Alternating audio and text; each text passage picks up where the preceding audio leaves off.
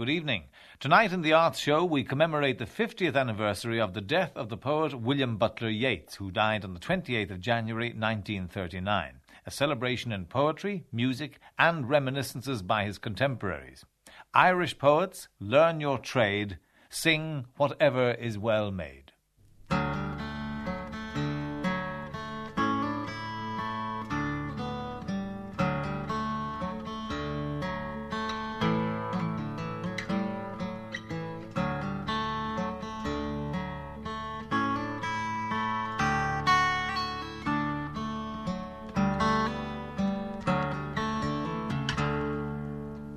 Had I the heavens' embroidered cloths enwrought with golden and silver light, the blue and the dim and the dark cloths of night and light and the half-light, I would spread the cloths under your feet. But I, being poor, have only my dreams. I have spread my dreams under your feet. Tread softly, because you tread on my dreams.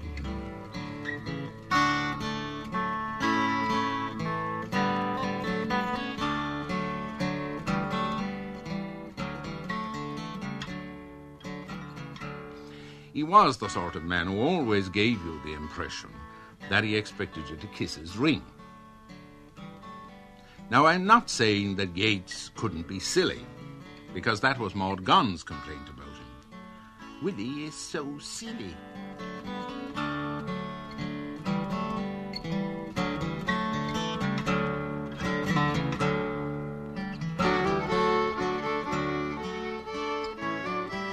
Percy French had Victoria on her visit to Ireland retort in words that a head waiter committed to memory.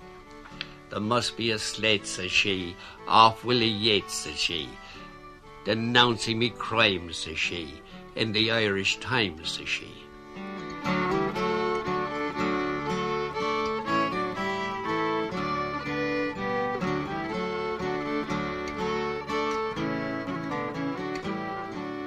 The writers of real significance to us are those without whom we cannot even imagine life as we have known it. Cadences of theirs are woven into the very texture of our being.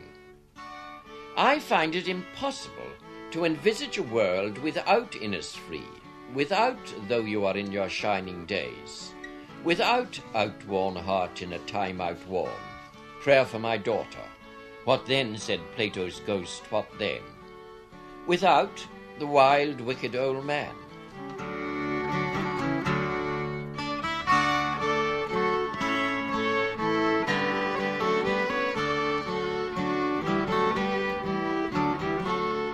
Yeats's great dream must always have been to be one of the boys. He used to hear us talk about going into public houses, but he'd never been in a public house. One night he asked Higgins to bring him to one, and Higgins, scared of Yeats's lofty standards of behaviour, brought him to the Red Bank restaurant, which is one of the most respectable pubs in Dublin. After a glass of sherry, Yeats said wearily, "Very well, Higgins, I have seen a public house. Now take me home."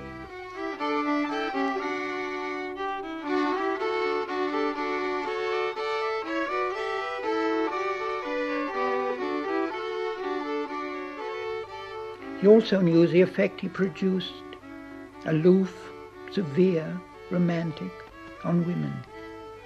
I remember how he pulled down the waistcoat of the beautiful fawn suit, which is the one I always see him in, smoothing it over a belly that was becoming portly, and remarking that the ladies set great store on his appearance.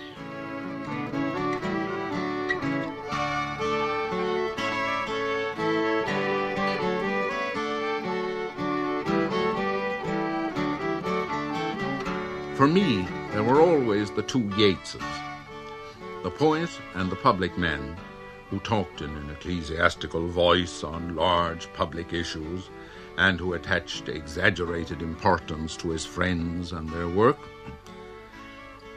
and the plain girl at the party who observes everybody and everything while spilling her drink over somebody's frock.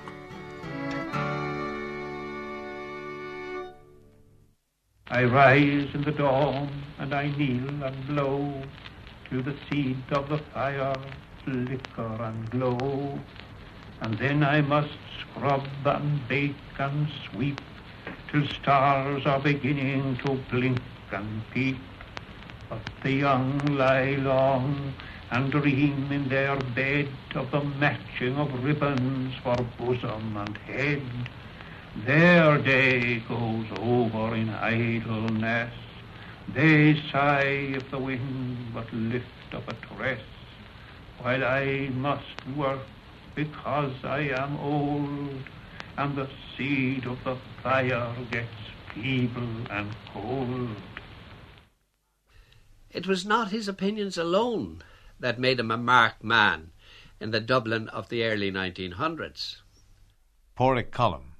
The tall, lank figure in black clothes, with the blue-black hair coming over his forehead, his frequent gestures and deliberate utterances challenged and discomfited people. Pose was the word that was often used about him. With reference to this word pose, I should like to say a word. Yeats was a man who believed in style, or manner if you like to call it that. Art is art because it is not nature, said Goethe, and Yeats often repeated that saying. This insistence on art, style, manner infuriated Dubliners, all except the sophisticated and certain members of the rising generation. People whose literary tradition went back to Thomas Moore and the poets of the nation felt affronted by his dismissal of the minstrel boy kind of verse, and by his downgrading Thomas Davis to the category of oratory rather than poetry. I, however, was converted to Yeats's poetry at an early age by the gift of Innisfree as a wall card from one of his sisters. Monk Gibbon. Elizabeth had printed it, but it was Lily who gave it to me, and it was Lily who used to take me to the Abbey sometimes on Saturday afternoons, when I longed to see the poet himself, but was always unlucky. When I did see him, I was aged 12 or thereabouts. It was one morning in a street in Dublin, when, shopping with my father, and the man in the broad-brimmed hat and with the black ribbon dangling from his pince-nez seemed to me both a little too fat and a little too deliberately absent-minded. "That was your cousin, William Butler Yeats," said my father, after we had safely passed him. I was a little disappointed. I had no objection to a man looking the part of the poet, but I had an uneasy feeling that Yeats felt that it was his business to look the part. That was a different matter altogether.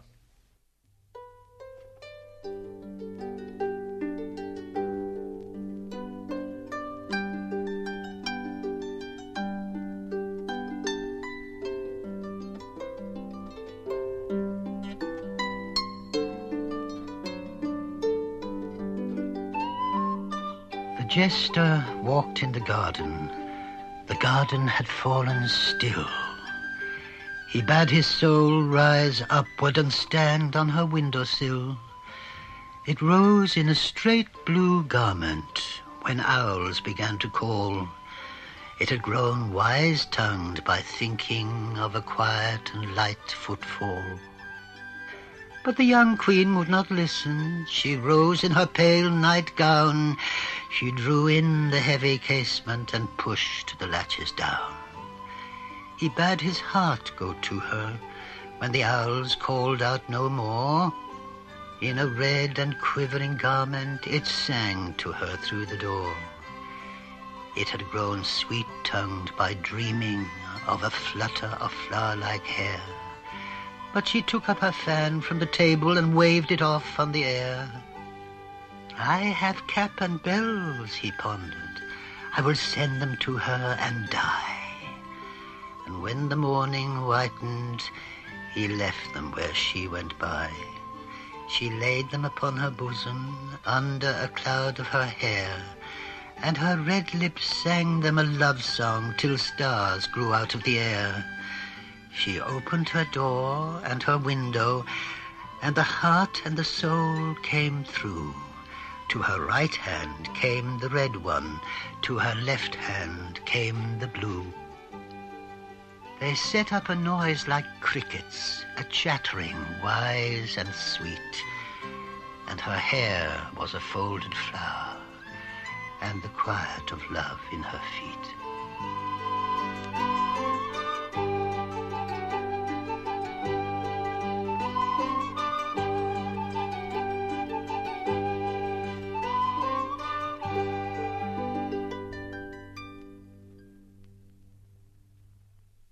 During the next few years, my life was coloured by Yeats' poems.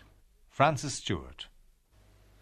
He himself seemed almost as remote and legendary as those other stirrers of my youthful imagination, Shelley, Wordsworth, and Blake.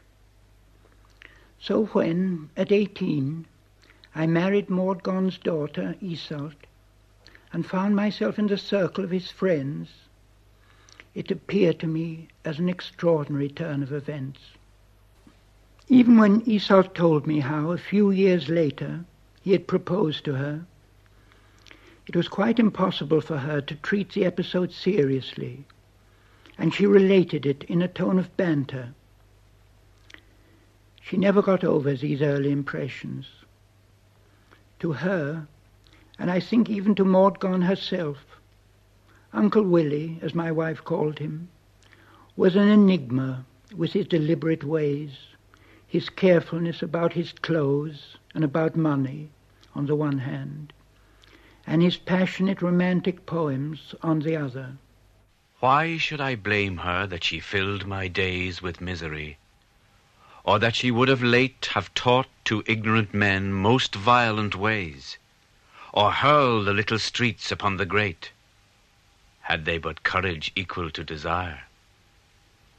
What could have made her peaceful with a mind that nobleness made simple as a fire, with beauty like a Titan bow, a kind that is not natural in an age like this, being high and solitary and most stern? Why, what could she have done, being what she is? Was there another Troy for her to burn?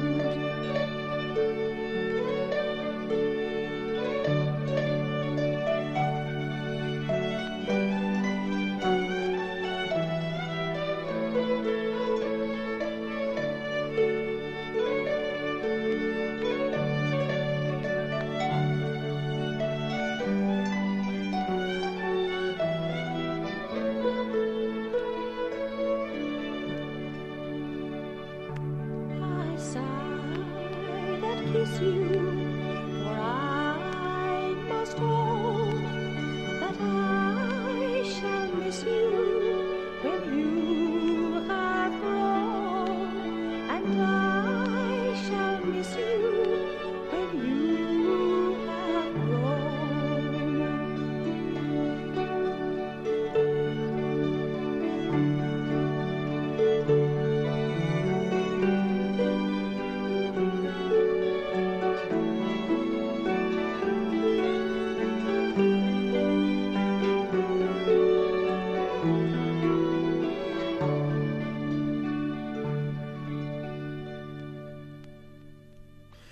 I saw a performance of the Countess Kathleen only once. Austin Clarke. The very first lines have a simplicity and imaginative quality that is new. What can have made the grey hen flutter so? They say that now the land is famine-struck, the graves are walking. What can the hen have heard? And that is not the worst.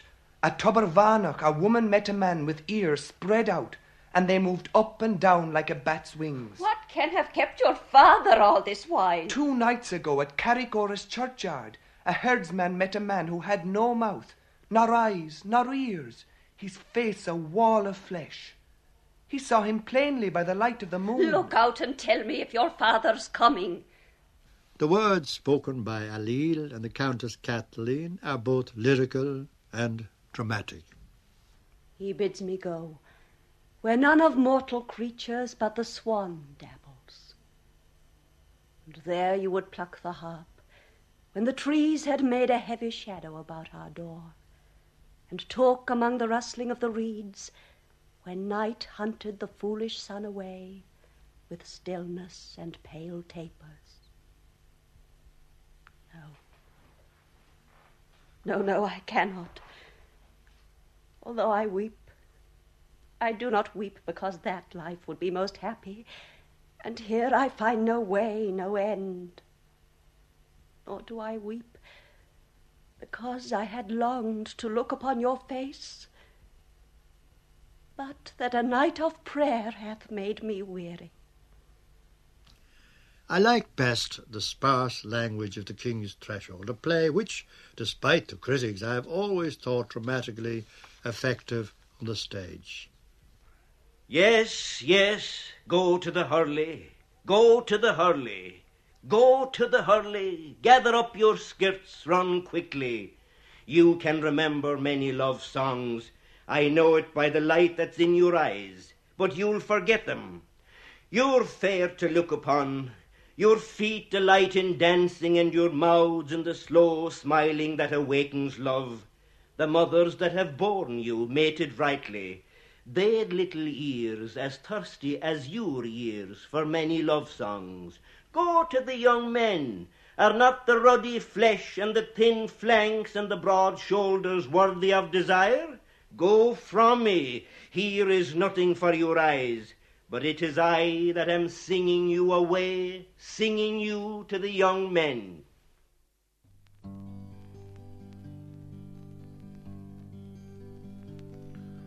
I went down to the hazelwood because a fire was in my head. I cut and peeled a hazel wand and hooked a berry to a thread. And when white moths were on the wing and moths like stars were flickering out, I dropped the berry in a stream and hooked a little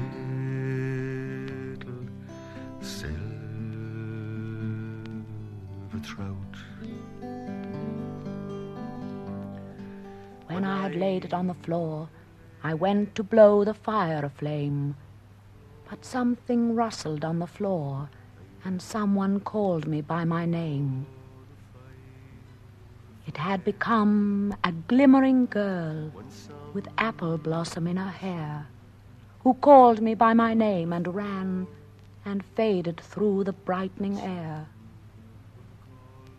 Though I am old with wandering through hollow lands and hilly lands, I will find out where she has gone, and kiss her lips, and take her hands, and walk among long dappled grass, and pluck, till time and times are done, the silver apples of the moon, the golden apples of the sun.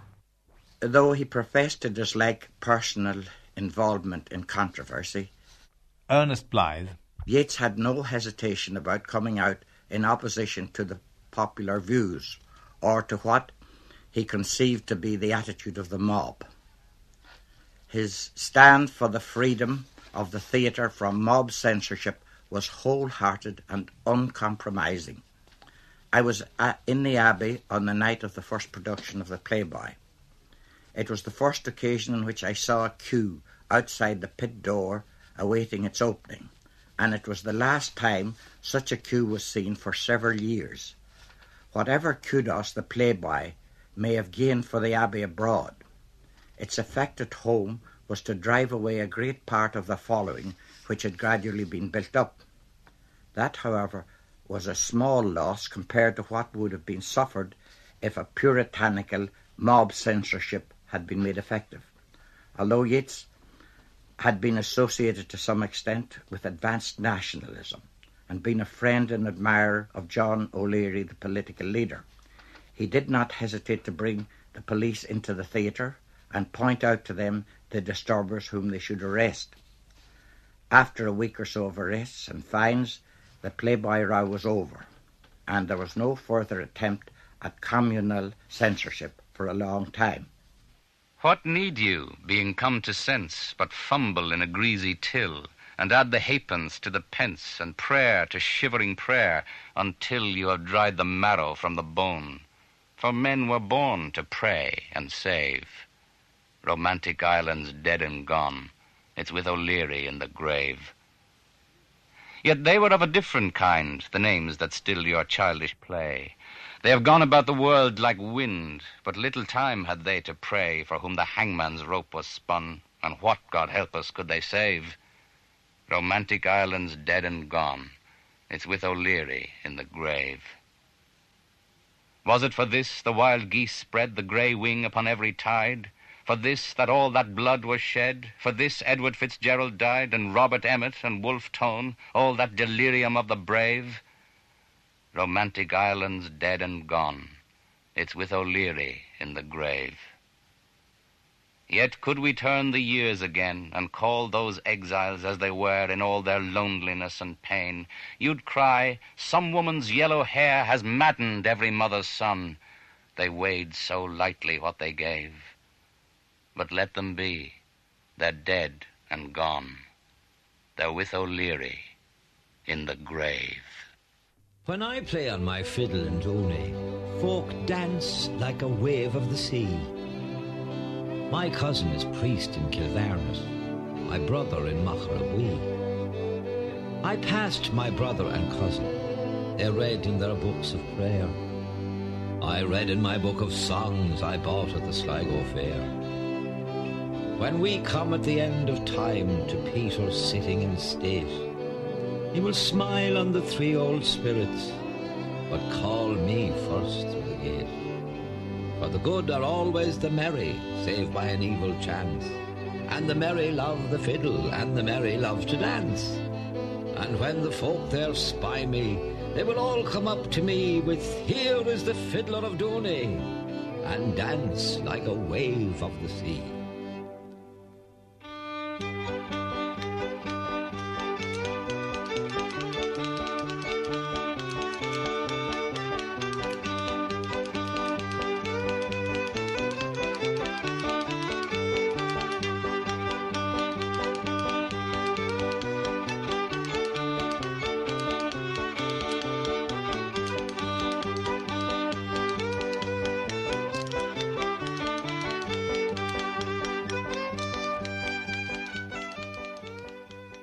I whispered, I am too young, and then, I am old enough.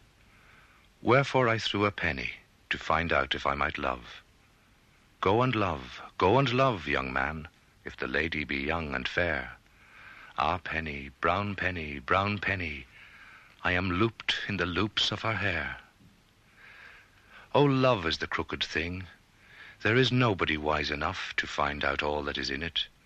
For he would be thinking of love till the stars had run away and the shadows eaten the moon. Ah, penny, brown penny, brown penny, one cannot begin it too soon.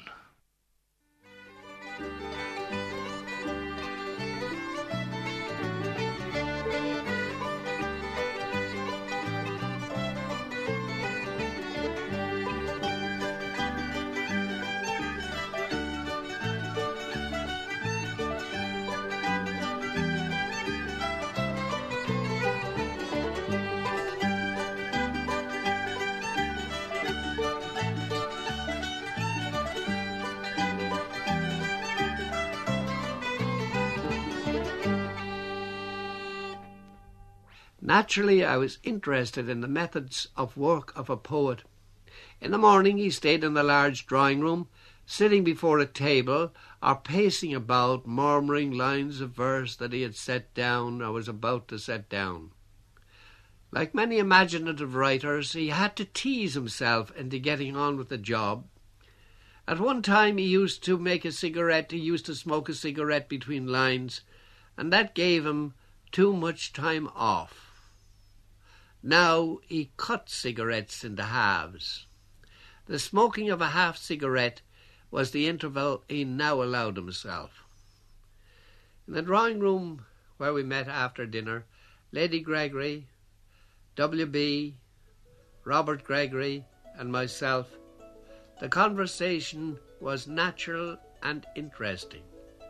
Yeats no longer made oracular pronouncements, but spoke on all kinds of topics, gossiping with some humour on the coteries in London, repeating sayings of painters and writers. The son of a really great conversationalist, John Butler Yeats, he himself was a remarkable conversationalist. In the room across from us, the music room, Lady Gregory's nieces sometimes played. I discovered that Yeats, who was so varied in the music of his verse, was absolutely tone-deaf.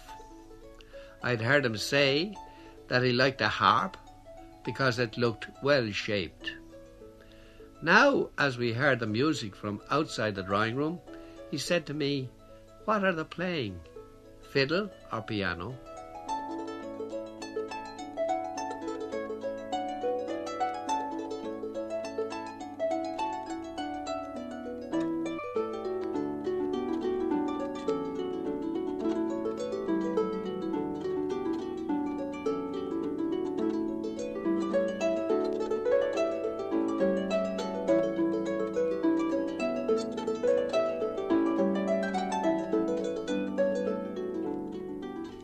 It was to Higgins, unfortunately, that Yeats confided his innocent pride in being, unknown to everybody, a musician. And for years, the one fathead wrote what he thought were songs, and the other fathead fitted them to what he thought were Irish airs, and then they got in a professional musician to take down their nonsense in staff notation. Nothing could ever persuade Yeats but that he had a fine ear, a natural ear, as he called it. And natural it must have been, because it certainly wasn't acquired. The first time I told him about hearing Italian folk music, he asked me, "I wonder if it was anything like my singing." And of course, Higgins got wonderful yarns out of this little weakness of his. One of his best was Yeats's description of how he'd seen George Sigerson put an old countrywoman into a hypnotic trance. "He asked her to stroke my face, Higgins, and say what I was. And first she said, 'Poet.' And then she said, 'Great poet.' And finally she said, 'Musician.' And then I knew she was genuine."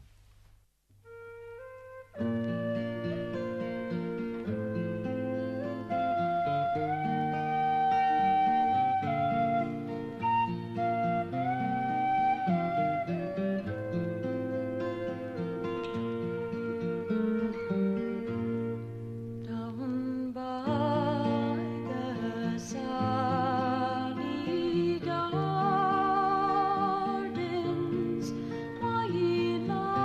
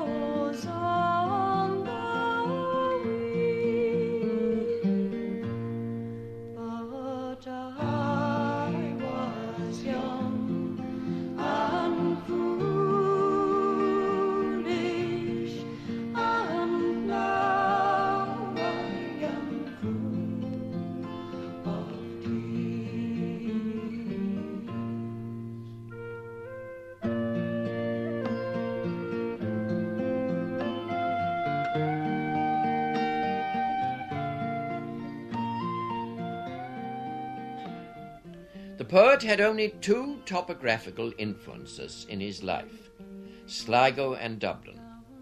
They were a part of his being.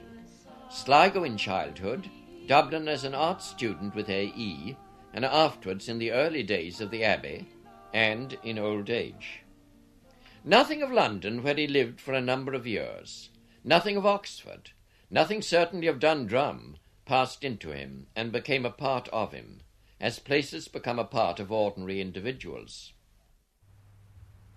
The trees are in their autumn beauty. The woodland paths are dry. Under the October twilight, the water mirrors a still sky. Upon the brimming water among the stones are 59 swans. I have looked upon those brilliant creatures, and now my heart is sore. All's changed since I, hearing at twilight, the first time on this shore, the bell beat of their wings above my head, trod with a lighter tread. Unwearied still, lover by lover, they paddle in the cold, companionable streams, or climb the air. Their hearts have not grown old. Passion or conquest, wander where they will, attend upon them still. But now they drift on the still water, mysterious, beautiful. Among what rushes will they build? By what lake's edge or pool delight men's eyes when I wake some day to find they have flown away?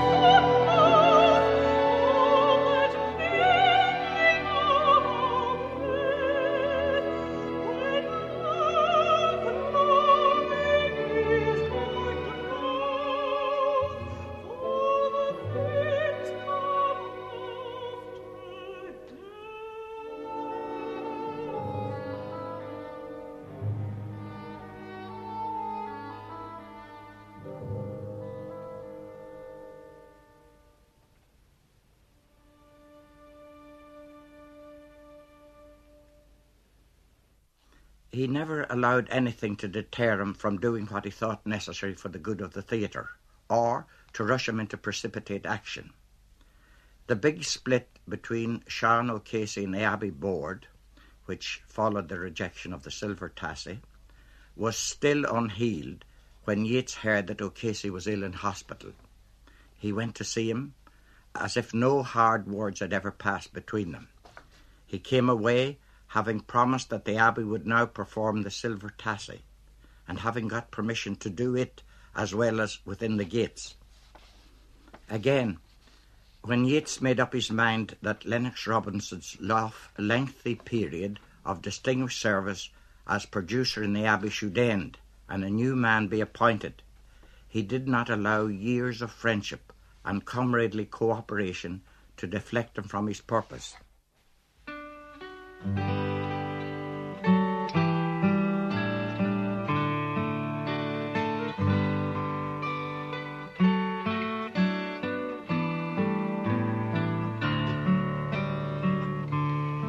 Put off that mask of burning gold with emerald eyes. Oh no, my dear, you make so bold to find if hearts be wild and wise and yet not cold. I would but find what's there to find. Love or deceit? 'Twas the mask engaged your mind and after set your heart to beat, not what's behind.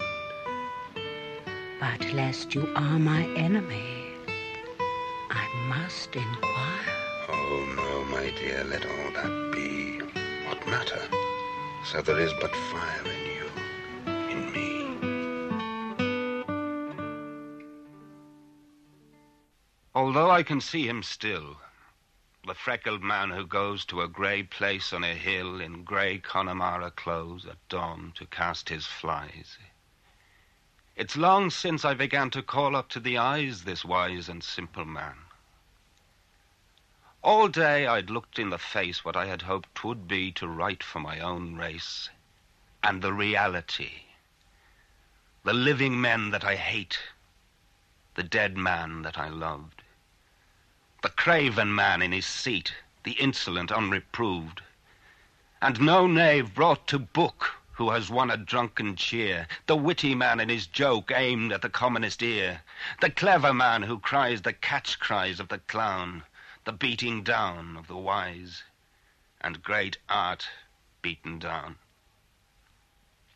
Maybe a 12-month since suddenly I began, in scorn of this audience, imagining a man and his sun-freckled face and grey Connemara cloth, climbing up to a place where stone is dark under froth, and the down turn of his wrist when the flies drop in the stream. A man who does not exist, a man who is but a dream, and cried, "Before I am old, I shall have written him one poem, maybe as cold and passionate as the dawn."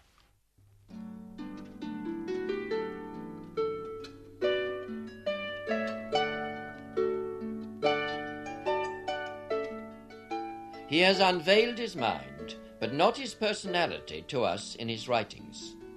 Did anyone know him really well, except possibly the members of his own household? I doubt if A.E. did. Perhaps Skougedy did. Perhaps Strong did. But he has left us a timeless memorial of himself in his poetry, and before that I uncover.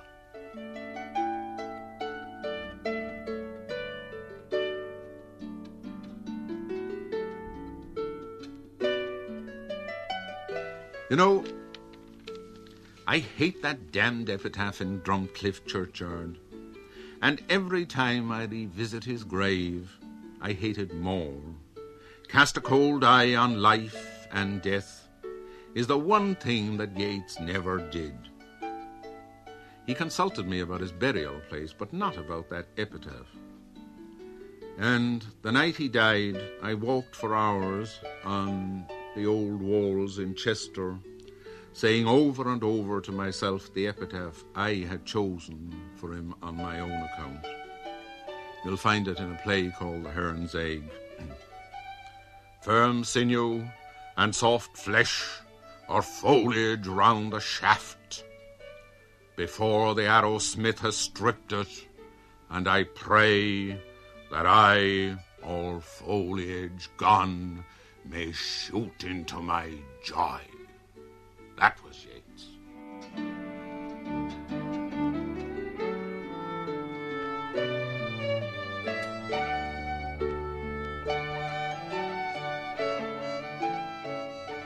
He with body waged a fight, but body won, it walks upright. Then he struggled with the heart, innocence and peace depart. Then he struggled with the mind, his proud heart he left behind. Now his wars on God begin. At stroke of midnight, God shall win.